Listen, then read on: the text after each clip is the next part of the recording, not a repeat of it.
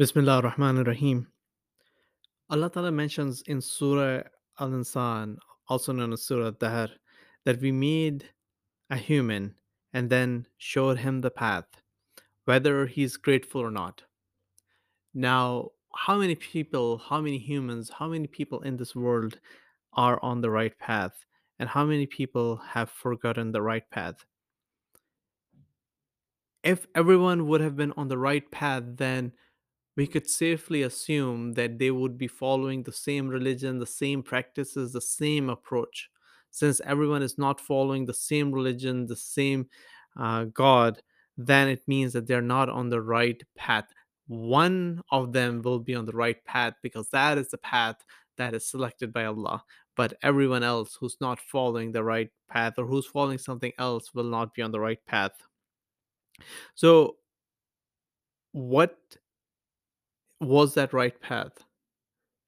And we have discussed this many times that that one covenant that happened on the day of Ghadeer, when the Prophet sallallahu alaihi wasallam was asked by Allah that you should convey a message which had the importance of the same message, that if the previous generations had followed their own messages that was revealed by Allah, they would have received from earth and heavens. So this message of Ghadir was the covenant, and because of that covenant, Syeda Fatima Zehra struggled to protect that covenant because it had implications for the entire universe.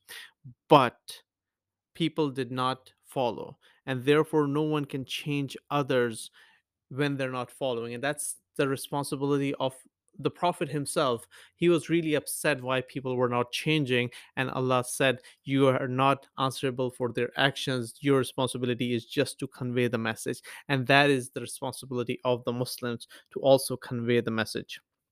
So, one question about these podcasts and these discussions is, who's the audience? And this is very important to understand, because this first question was raised by Dr. Hatim, to understand who's the audience. Because if your audience is the entire humanity, you will struggle. If your audience is regular Muslims who were hell bent on saying, denying the facts that had happened in the time of the Prophet, you won't be successful. If your audience are Shias who are inclined towards Ahl Bayt al-Islam, who have some misconceptions at some in some stages of their life, but they love Ahl Bayt al-Islam, it will be a different aspect. And therefore, it's really important to understand who's the audience. And once you understand the audience, it goes into how do you approach that audience. Dr. Hatim discussed this concept in greater detail about the groups, the four different groups of Shias, and what are the concerns that each of those groups have, and how do we approach these, or answering or addressing these concerns. Then that is the first episode, or the first question that he asked as part of the Ayam Fatimiyya discussions. Uh, that was discussed and followed by a Q&A session where several follow-up questions were raised. For example, why was Muslim government established in Medina and not in Mecca?